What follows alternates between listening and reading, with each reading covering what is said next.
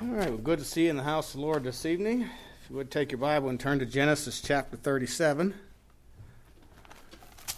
Good to see Addison and Amy back. Certainly appreciate the air conditioning tonight. Thanks to a new meter, and appreciate them taking care of that for us. Genesis chapter 37.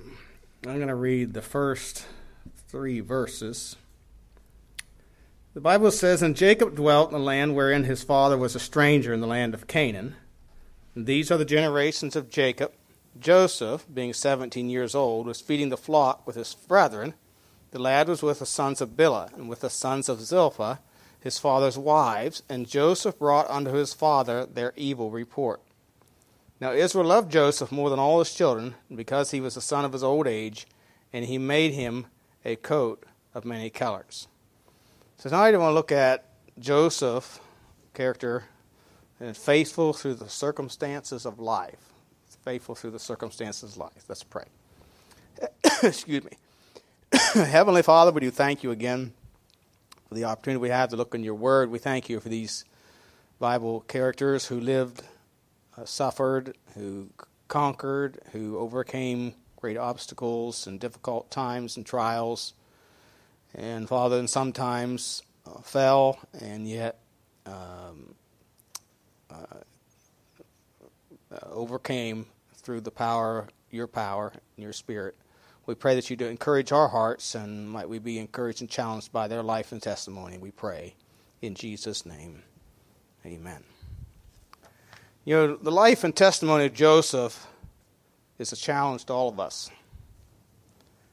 If he'd have been living today and done what was popular, he'd have pulled out the victim card.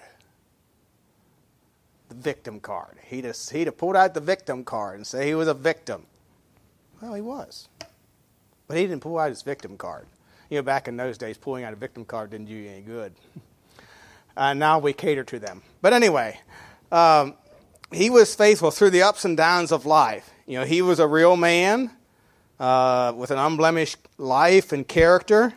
He's also pictured as a type of Christ in many aspects. He's hated by his brethren. We see that here in Genesis chapter 37, verses 4 and 5. And of course, Jesus was hated by his own. He came unto his own received him not. He was also betrayed by his brethren. Chapter 37 and verse 11.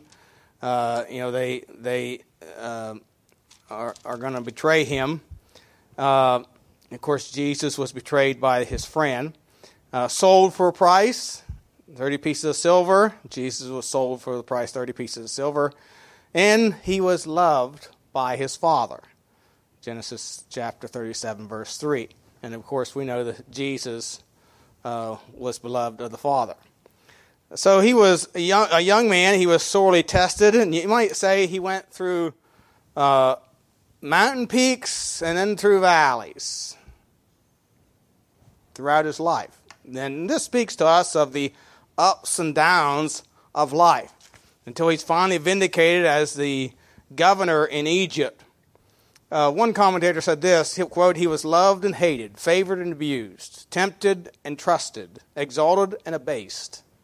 Yet at no point in the 110-year life of Joseph did he ever seem to get his eyes off God or cease to trust him. Adversity did not harden his character. Prosperity did not ruin him. He was the same in private as in public. He was truly a great man," unquote. And of course, this is Joseph. You know, all of us, all of these ups and downs of life are tests of life.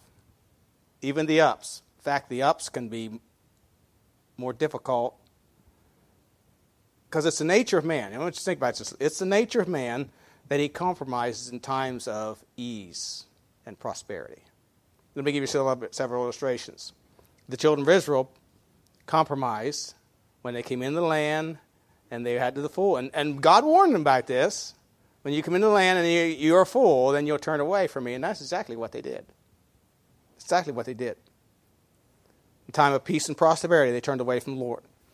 You know, the act of toleration in 1689 brought new freedom to Baptists in England. And you know what they did? They began dialogue with Protestants. And they started entering their universities.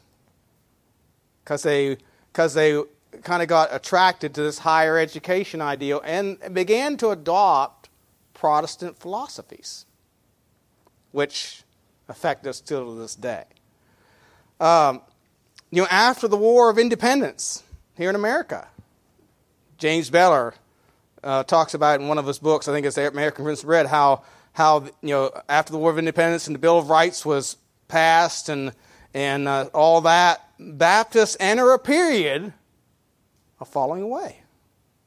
Now that they got all their freedom, they grew by leaps and bounds during the days of persecution, colonial days when they were persecuted and that sort of thing. But now they begin to compromise. That seems to be the way human nature is. You remember it was in a perfect place where innocence was lost. That was in the Garden of Eden.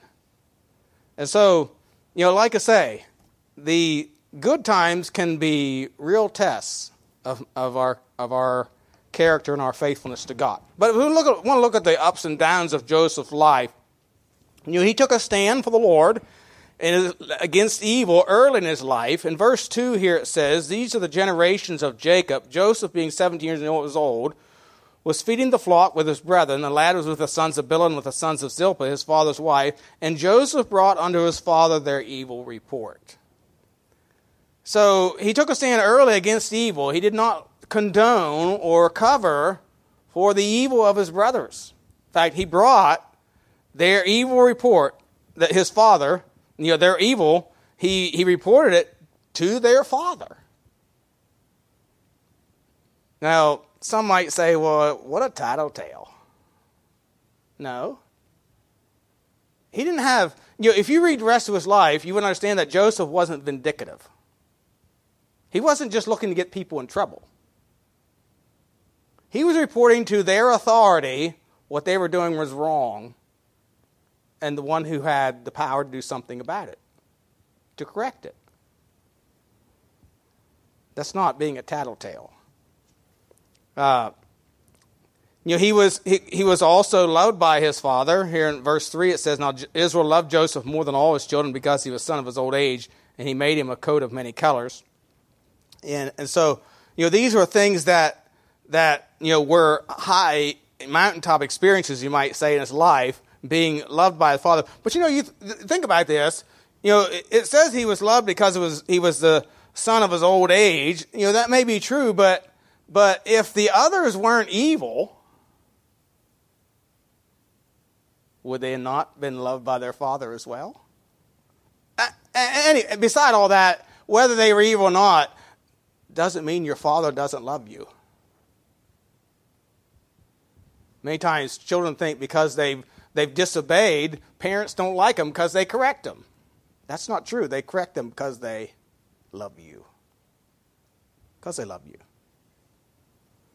He was also given dreams. Verses 5 through 11 says, "And Joseph dreamed a dream, and he told it to his brethren. They hated him yet more. And he said unto them, Hear, I pray you, this dream which I have dreamed. And behold, we were binding sheaves in the field, and lo, my sheaf arose and also stood upright. And behold, your sheaves stood round about, made obeisance to my sheaf. And his brethren said unto him, Shalt thou indeed reign over us, or shalt thou indeed have dominion over us? And they hated him yet more for his dreams and for his words. Dreamed yet another dream, and told it to his brethren, and said, Behold, I have dreamed a dream more, and behold, the sun and the moon and the 11 stars made obeisance to me. And he told it to his father and to his brethren, and his father rebuked him, and said unto him, What is this dream that thou hast dreamed? Shall I and thy mother and thy brother indeed come to bow down ourselves to thee and to the earth? His brethren envied him, but his father observed his sayings.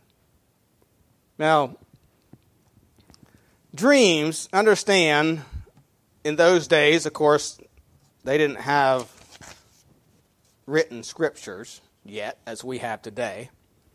And one commentator said this about these dreams, quote, Dreams in ancient times were much attended to, and hence the dream of Joseph, though but a mere boy, engaged the serious consideration of his family. But this dream was evidently symbolical, The meaning was easily discerned, and from its being repeated under different emblems, the fulfillment was considered certain, when it was that his brethren envied him, and his father observed the saying. Unquote. So the fact that his brother, what he's saying here is the fact that his brother envied him, they therefore must have believed that it was going to be true, that it was going to come to pass. They were jealous because of the dreams that he had. And his father observed it. He made note of it. Sort of like Mary, the mother of Jesus, when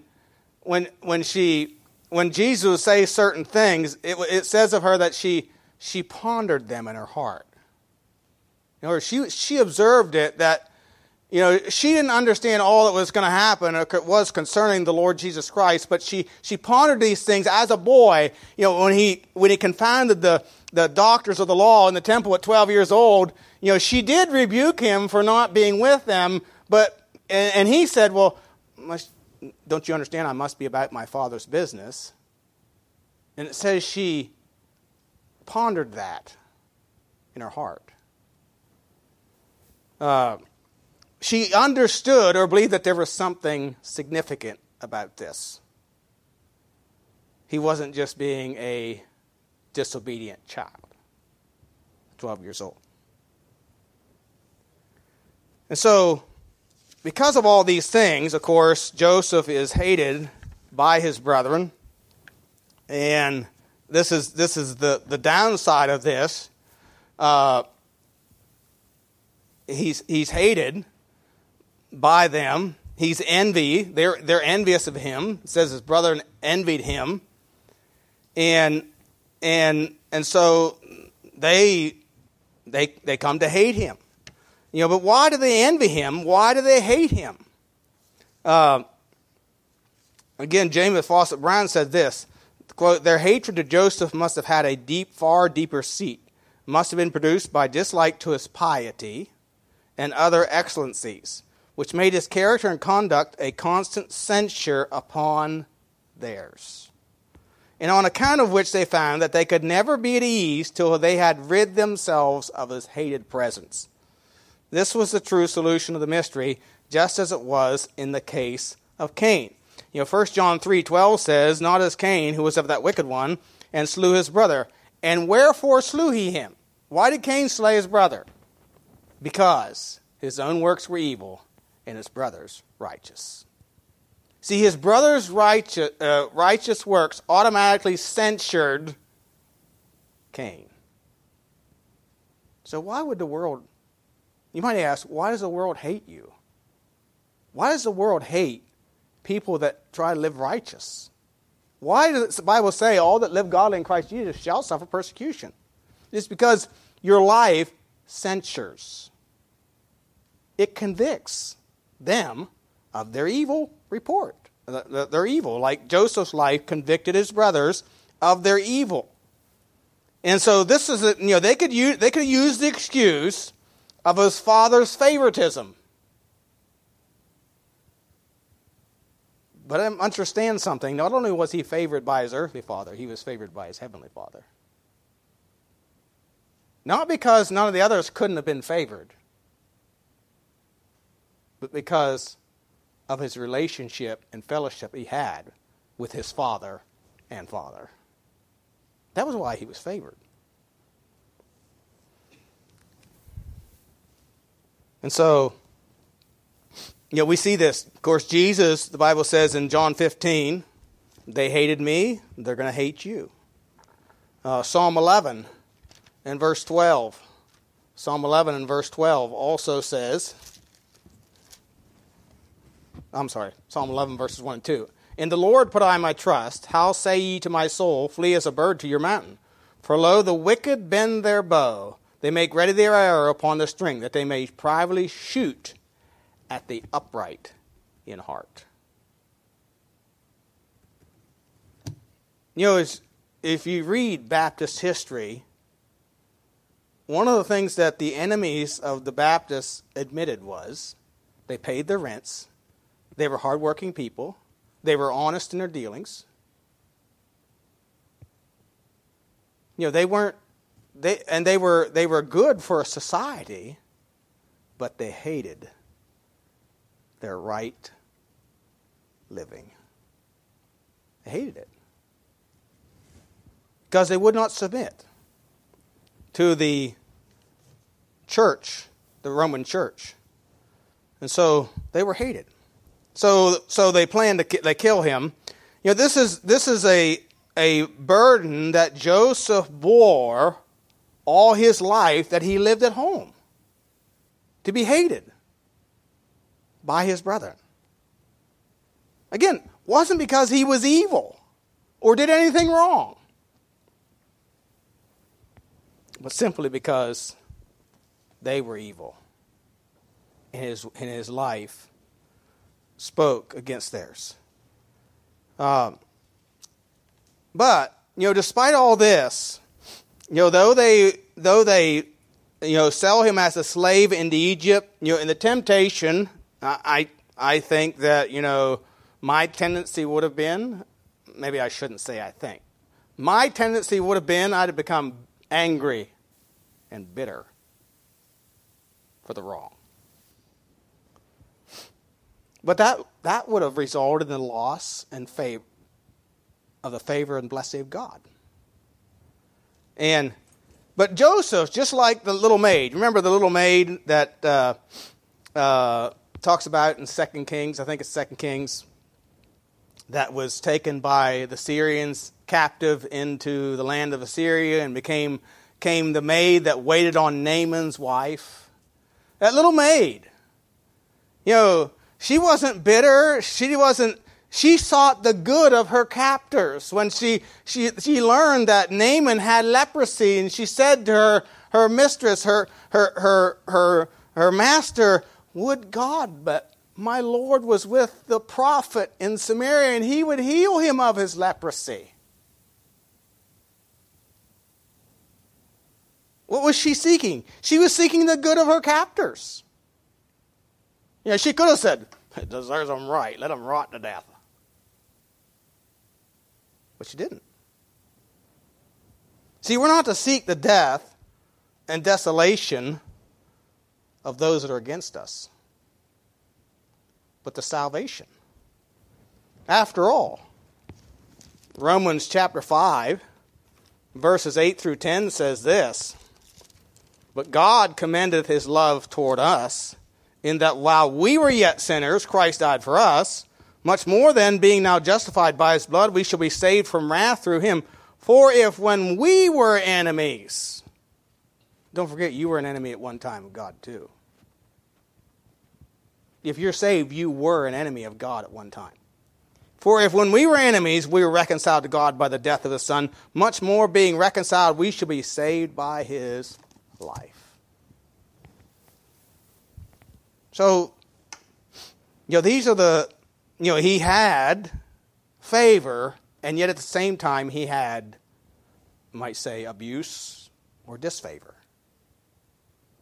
If you're going to live in this world and have any effect on anyone, you're going to be in favor with some and you're going to be in disfavor with others. That's the way it's going to be.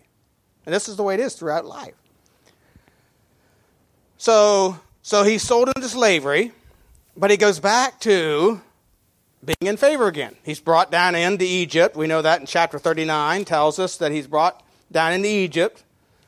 And verse 1 says, Joseph was brought down to Egypt, and Potiphar, an officer of Pharaoh, captain of the guard, an Egyptian, bought him of the hands of the Ishmaelites, which had brought him down thither. So he's bought, you know, as a slave, he would be considered more of the high class. He wouldn't have been put into what we consider normally the normal slave market, when he just becomes a common laborer, making bricks like the children of Israel did for 400 years.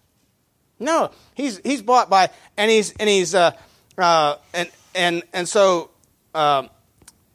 he bought him, and the Lord was with Joseph, and he was a prosperous man. He was in the house of master. So this was a very, very well-to-do household. You know, even in slave times, those who in well-to-do households that worked in the household had it fairly well. And this is the situation for Joseph. So he's with a family of high social standing.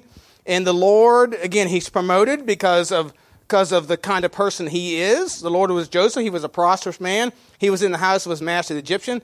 And his master saw that the Lord was with him, that the Lord made all that he did to prosper in his hand. So he's promoted, and then it says in verse 5, it came to pass from the time that he made him overseer in his house and over all that he had, that the Lord blessed the Egyptian's house for Joseph's sake, and the blessing of the Lord was upon all that he had in the house and in the field. So he's serving this Egyptian, and God's blessing his life. He's given the oversight, the management of his estate, all of his affairs. Everything that's under that this guy owns, Joseph is managing. He's a manager. So he's been elevated again. Though he's still a servant, he's in high standing as a servant. Very high standing.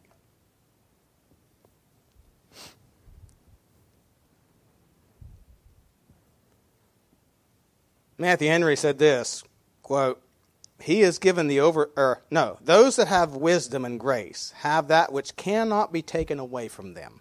Whatever else they are robbed of, Joseph's brethren had stripped him of his coat of many colors, but they could not strip him of his virtue and prudence." Unquote. Proverbs 12. Proverbs 12 and verse 24.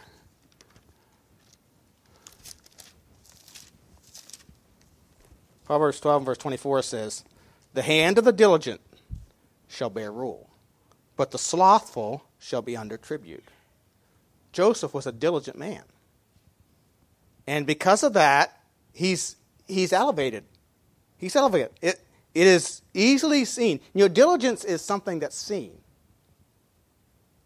by those that are over you. Proverbs 22 and verse 29. Proverbs 22 and verse 29 says, "Seest thou a man diligent in his business? He shall stand before kings. He shall not stand before mean men." Jeroboam was a man that was diligent in his business. And Solomon chose him to be one of his overseers because he was diligent. He was industrious. When people see that you are diligent and you are industrious, they will promote you.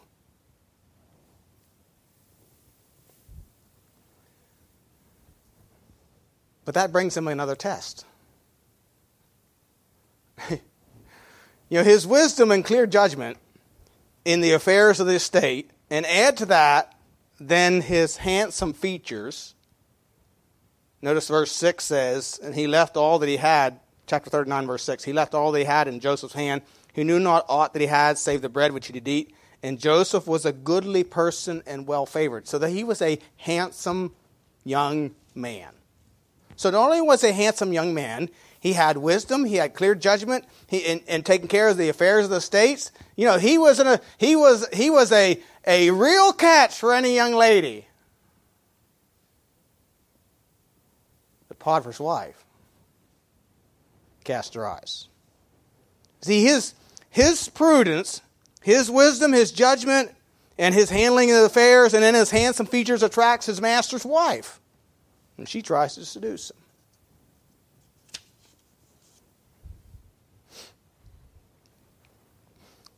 Somebody said beauty is often a snare that feeds pride, therefore must be guarded with care. Now Joseph wasn't proud. But beauty does attract attention. Absalom, the Bible says he pulled his hair. He pulled his hair. A lot of us are jealous of Absalom because his hair was heavy upon him, and he pulled it, and he had good features. He was very attractive. But, despite this temptation with Potiphar's wife, he refuses. And again, it is falsely accused. He's falsely accused. Falsely accused by his master and put into prison. So again, Joseph loses his position. He loses his reputation. This is what people say about you, not who you are. So these are the things that are said about him. Look, notice verse 12. And she caught him by the garment, saying, lie with me. And he left his garment in her hand and got him out. Came to pass, when she saw that he left his garment in her hand, which was fled forth, that she called unto the men of her house, and spake unto them, saying, see, he hath brought in a Hebrew unto us to mock us. And he came in unto me to lie with me. And I cried with a loud voice. And it came to pass, when he heard that I lifted up my voice and cried, that he left his garment with me and fled and got him out. And she laid up his garment by her until his Lord came home. And she spake unto him according to these words, saying, the Hebrew servant, which thou hast brought unto us, came in unto me to mock me. It came to pass, as I lifted up my voice and cried, that he left his garment with me and fled out.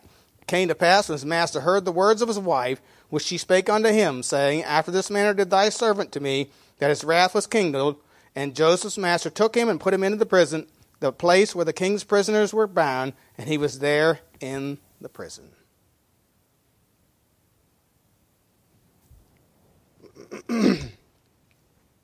So again, he loses his position, he loses his reputation, but he didn't lose his integrity or his character. You can't help many times what people say about you,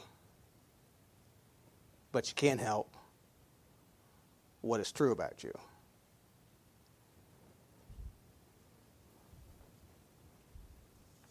And so this is a trial.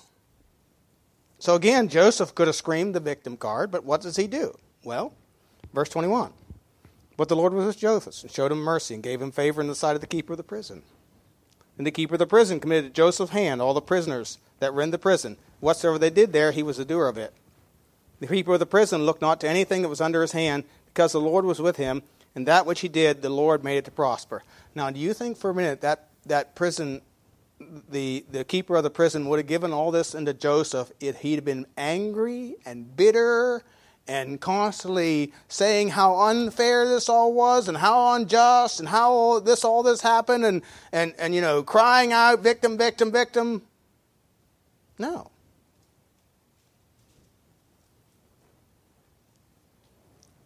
And God brings him into favor, neither would of the Lord.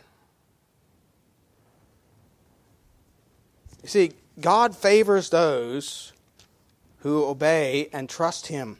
1 Samuel chapter 2 and verse 30, speaking about Eli, the man of God that came to Eli said this, wherefore the Lord God of Israel saith, I said indeed that thy house and the house of thy father should walk before me forever. But now the Lord saith, be it far from me, for them that honor me I will honor. And them they that despise me shall be lightly esteemed. So despite being ill-treated, misspoken of, spoken against, lied about, Joseph still honors the Lord. Joseph still does what is right. And he again is promoted. Now he's in prison. Doesn't sound like much of a promotion. But he's the keeper. He becomes in charge, basically. Although the keeper is still over him, but he's actually doing the work of the keeper. And just by chance, Pharaoh puts two of his servants in the prison. And, of course, they dream dreams. We're not going to read all this for sake of time, but they dream dreams. Chapter 40 tells us about this. They dream dreams. Joseph interprets the dreams. And Joseph told them that when you're taken out of here, remember me. But they forget him. He's forgotten. For 2 years. Now, 2 years in jail for something you didn't do is a long time. And he's just forgotten about it. Until Pharaoh dreams a dream. But see, again, what we see here is God hasn't forgotten him. God knows where he is. God put and when we see this as we look back on it, God put the baker and the butler in there at that time. And Pharaoh dreams dreams. Then he's made governor of Egypt. If you drop over to chapter 41, verse 38. Of course, he interprets this dream for Pharaoh. Verse 38 through 44 says, And Pharaoh said unto Joseph, Forasmuch as God hath showed thee all this, there is none so discreet and wise as thou art. Now understand, he's talking about somebody that was just a prisoner. And had been a slave, was a servant from out of the country. And Pharaoh says, Thou shalt be over my house, and according unto the word shall all my people be ruled. Only in the throne will I be greater than thou. And Pharaoh said unto Joseph, See, I have set thee over all the land of Egypt. And Pharaoh took off his ring from his hand, and put it upon Joseph's hand, and arrayed him in vestures of fine linen, and put a gold chain about his neck, made him to ride in the second chariot which he had, and they cried before him, Bow the knee. He made him ruler over all the land of Egypt. And Pharaoh said unto Joseph, I am Pharaoh, and without thee shall no man lift up his hand or foot in all the land of Egypt. So he's made a governor in the land of Egypt. He goes from the prison right to a throne. Second in command, you might say, in Egypt. He's given a new name, Zaphnath-Paneah, I guess that's how you say it, which means revealer of secrets, preserver of life, or it could mean savior of the land. After all, he's the one that interpreted the dreams that's going to save the land of Egypt. Therefore, they gave him that name. He's promoted, he's praised, he's reverenced, he's given a wife.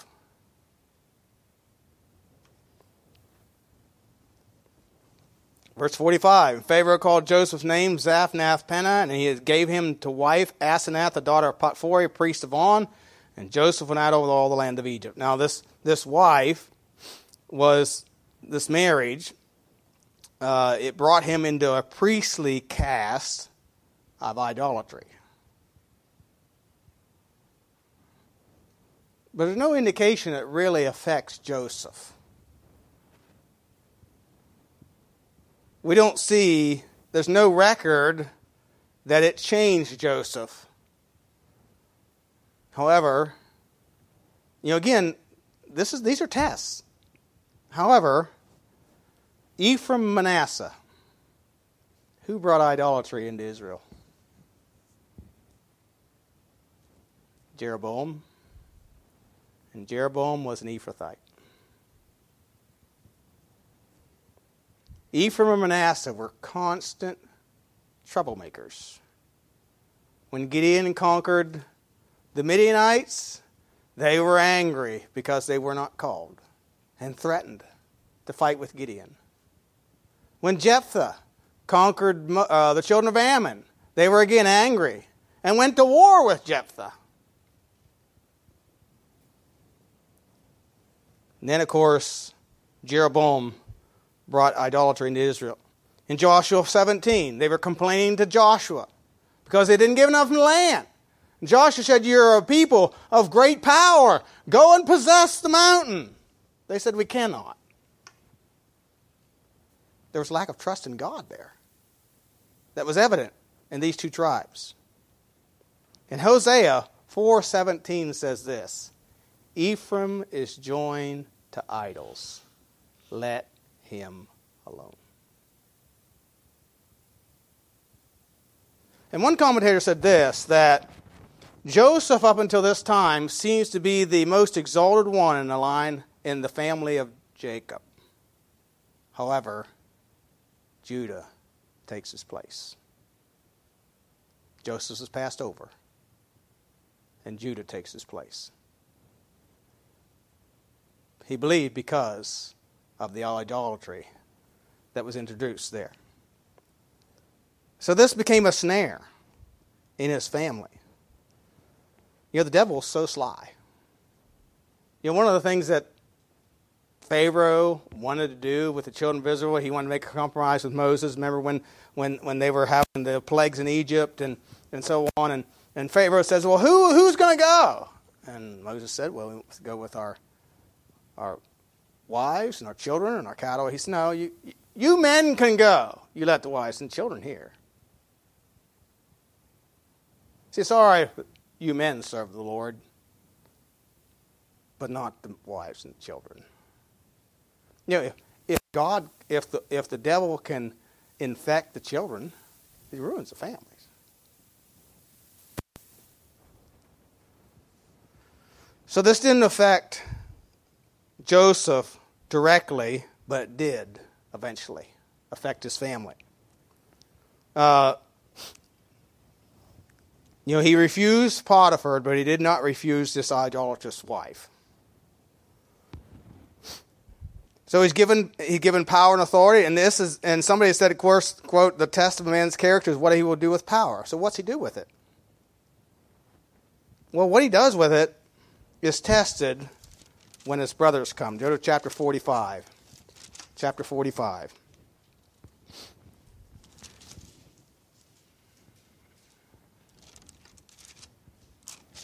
In verse 1, then Joseph could not refrain himself before all them that stood by him, and he cried, cause every man to go out from me. And there stood no man with him, while Joseph made himself known unto his brethren. And he wept aloud. The Egyptians, the house of Pharaoh, heard. Joseph said unto his brethren, I am Joseph. Doth my father yet live? And his brethren could not answer him, for they were troubled at his presence. And of course, this is after he has tested them and accused them of things. What he's doing is trying them to see if they're sorry for their sin. And of course, they're mumbling all over themselves and confessing their sin before him, and they don't really know who he is. But anyway, and then it says, and Joseph said unto his brethren, come near to me, I pray you. And they came near, and he said, I am Joseph your brother, whom you sold into Egypt. Now therefore, be not grieved, nor angry with yourselves, that ye sold me thither. For God did send me before you to preserve life.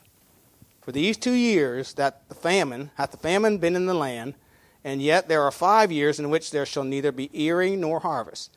And God sent me before you to preserve you a posterity in the earth, and to save your lives by a great deliverance. So now it was not you that sent me hither, but God. And he hath made me a father to Pharaoh, and lord of all his house, and a ruler throughout all the land of Egypt. You see, he understood that God allowed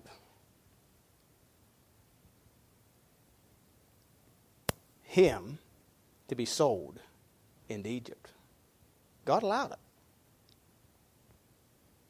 And God worked out his purposes. Despite what man does, God works out his purposes for his good. We call this the providence of God. Romans 8:28-29. We know that all things work together for good to them that love God, to them who are the called according to his purpose. Now that all things mean the good and the bad. For whom he did foreknow, them he also did predestinate to be conformed to the image of his Son, that he might be the firstborn among many brethren. See, God allows good things and bad things, trials into our life to conform us, to bring about change in our lives.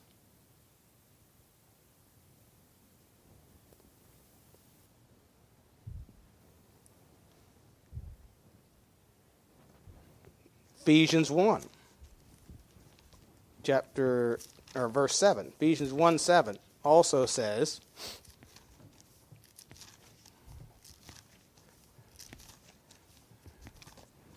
Ephesians chapter 1 and verse 7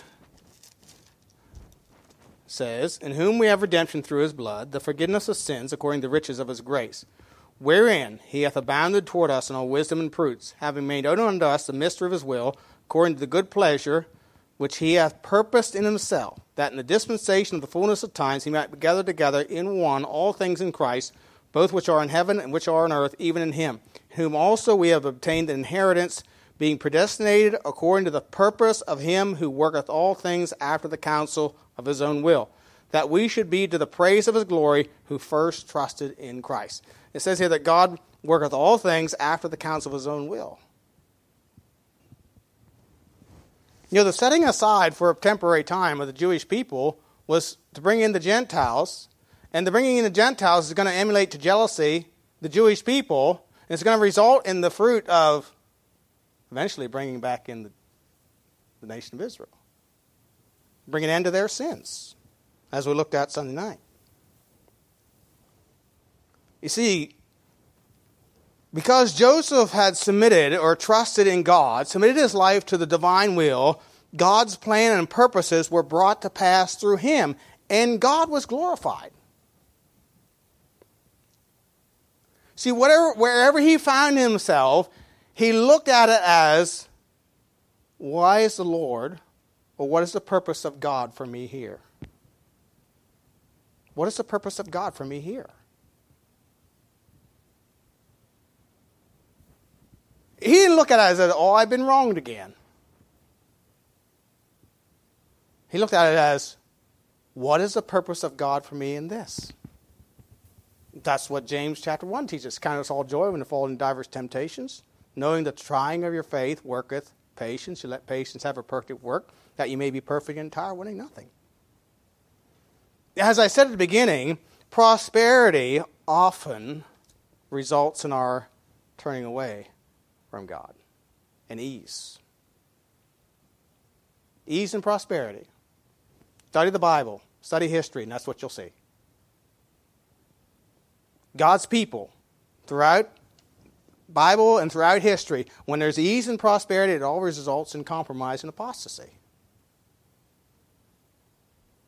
But when there's difficulties and hardships, men turn to God.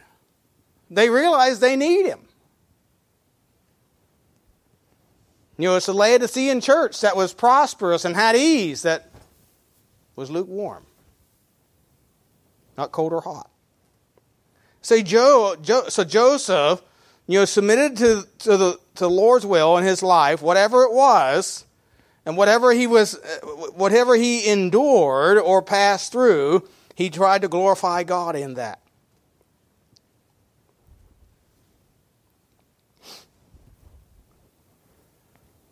Again, and we need to understand that Joseph did not always understand why. Joseph did not understand why until Pharaoh's dream. So for 13 years of being separated from his family, for 13 years, that's how long it's believed that he was from the time he was sold into Egypt until the time he became governor over the land of Egypt. They believe it to be 13 years. For 13 years, he didn't know why he was sold into Egypt. He just believed that God had a purpose in it. And continued to faithfully and without bitterness and anger serve God. You know, that's a challenge.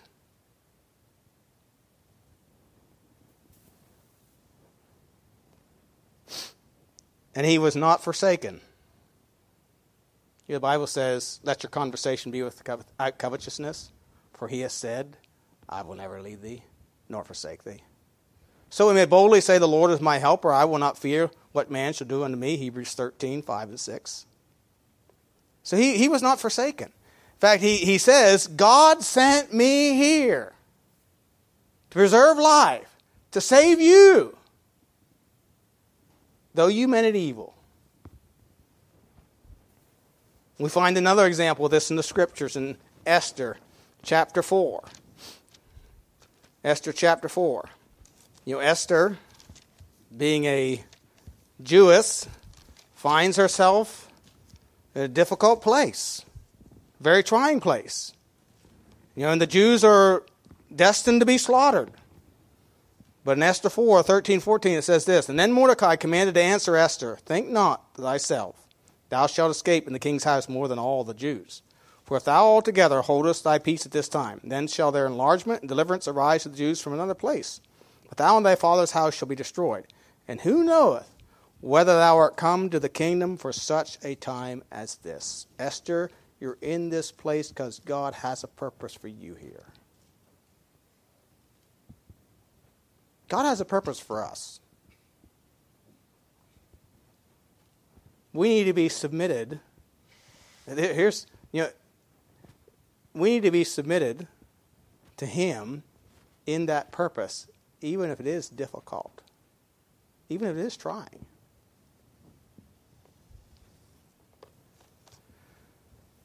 You see, Joseph's adversities, his adversaries, his evil brothers, the false accusers, Potiphar's wife, and those of his house, all his slavery and his power and exaltation in Egypt, all that was an attempt to ruin his fellowship and trust in God. He could have said, hey, I've arrived. And now you boys, you remember that dream I had? Yeah, you're going to bow down to me now. He could have been exalted with pride. Many a man did. Many men do. Uzziah, one of the good kings that Judah had, reigned for 52 years. He was lifted up in pride, thought he'd go into the temple. Struck with leprosy.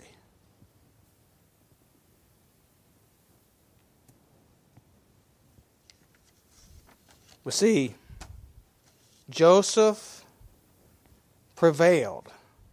Joseph trusted in God through the good times and the bad. He had learned, as what Paul said, he had learned in whatsoever state he was to be content. He knew how to abound. He knew how to suffer need. He knew that. You think about it, the things or how he responds in different situations.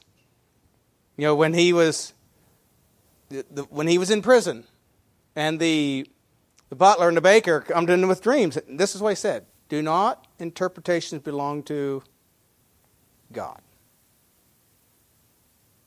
He didn't say, "Oh, I can tell you what the dream means." He said, "Do not interpretations belong to God?"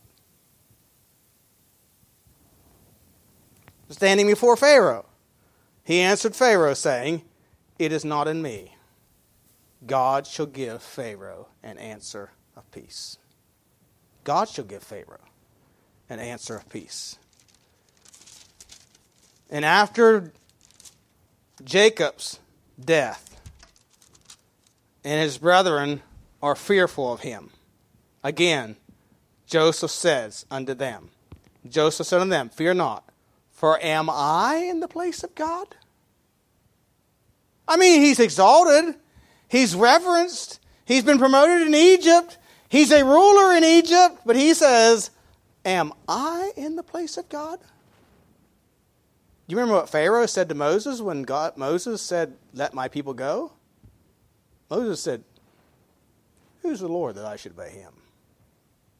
But Joseph says, am I in the place of God? "But as for you, ye thought it evil against me, but God meant it unto good, to bring to pass, as it is this day, to save much people alive." There may be somebody who's a thorn in your side that God's brought into your life. And they may mean it for evil. But God may have a purpose in it. God may mean it for good.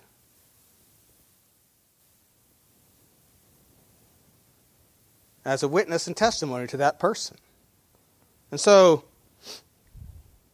Joseph was faithful through the circumstances of life. Whatever was thrown at him or against him. We have an adversary, the devil, who walketh about as a roaring lion, seeking whom he may devour.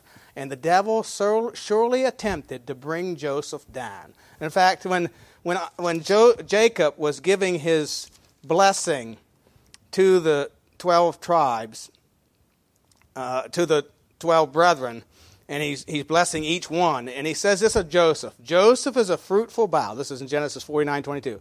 Joseph is a fruitful bough, even a fruitful bough by a well, whose branches run over the wall. The archers have sorely grieved him and shot at him and hated him. But his bow abode in strength. And the arms of his hands were made strong by the hands of the mighty God of Jacob. You see, it was Joseph's reliance on God that enabled him to triumph in the difficulties and in the triumphs of life.